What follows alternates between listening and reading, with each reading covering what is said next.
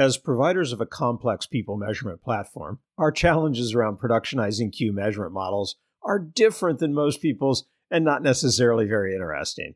So I'm going to focus on how to think about production regardless of your environment. Productionizing a Q measurement model really involves solving two problems.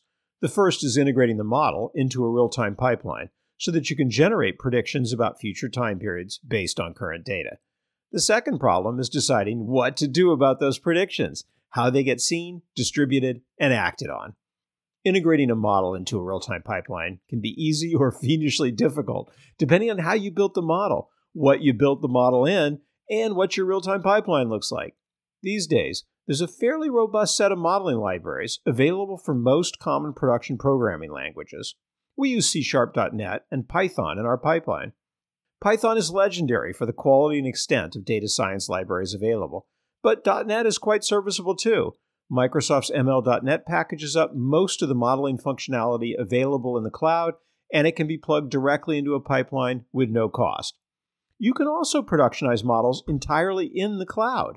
Whether you're in AWS, Azure, or GCP, there are facilities for building models and then deploying them as APIs so that production systems can bounce data to them and get predictions back with no infrastructure involved.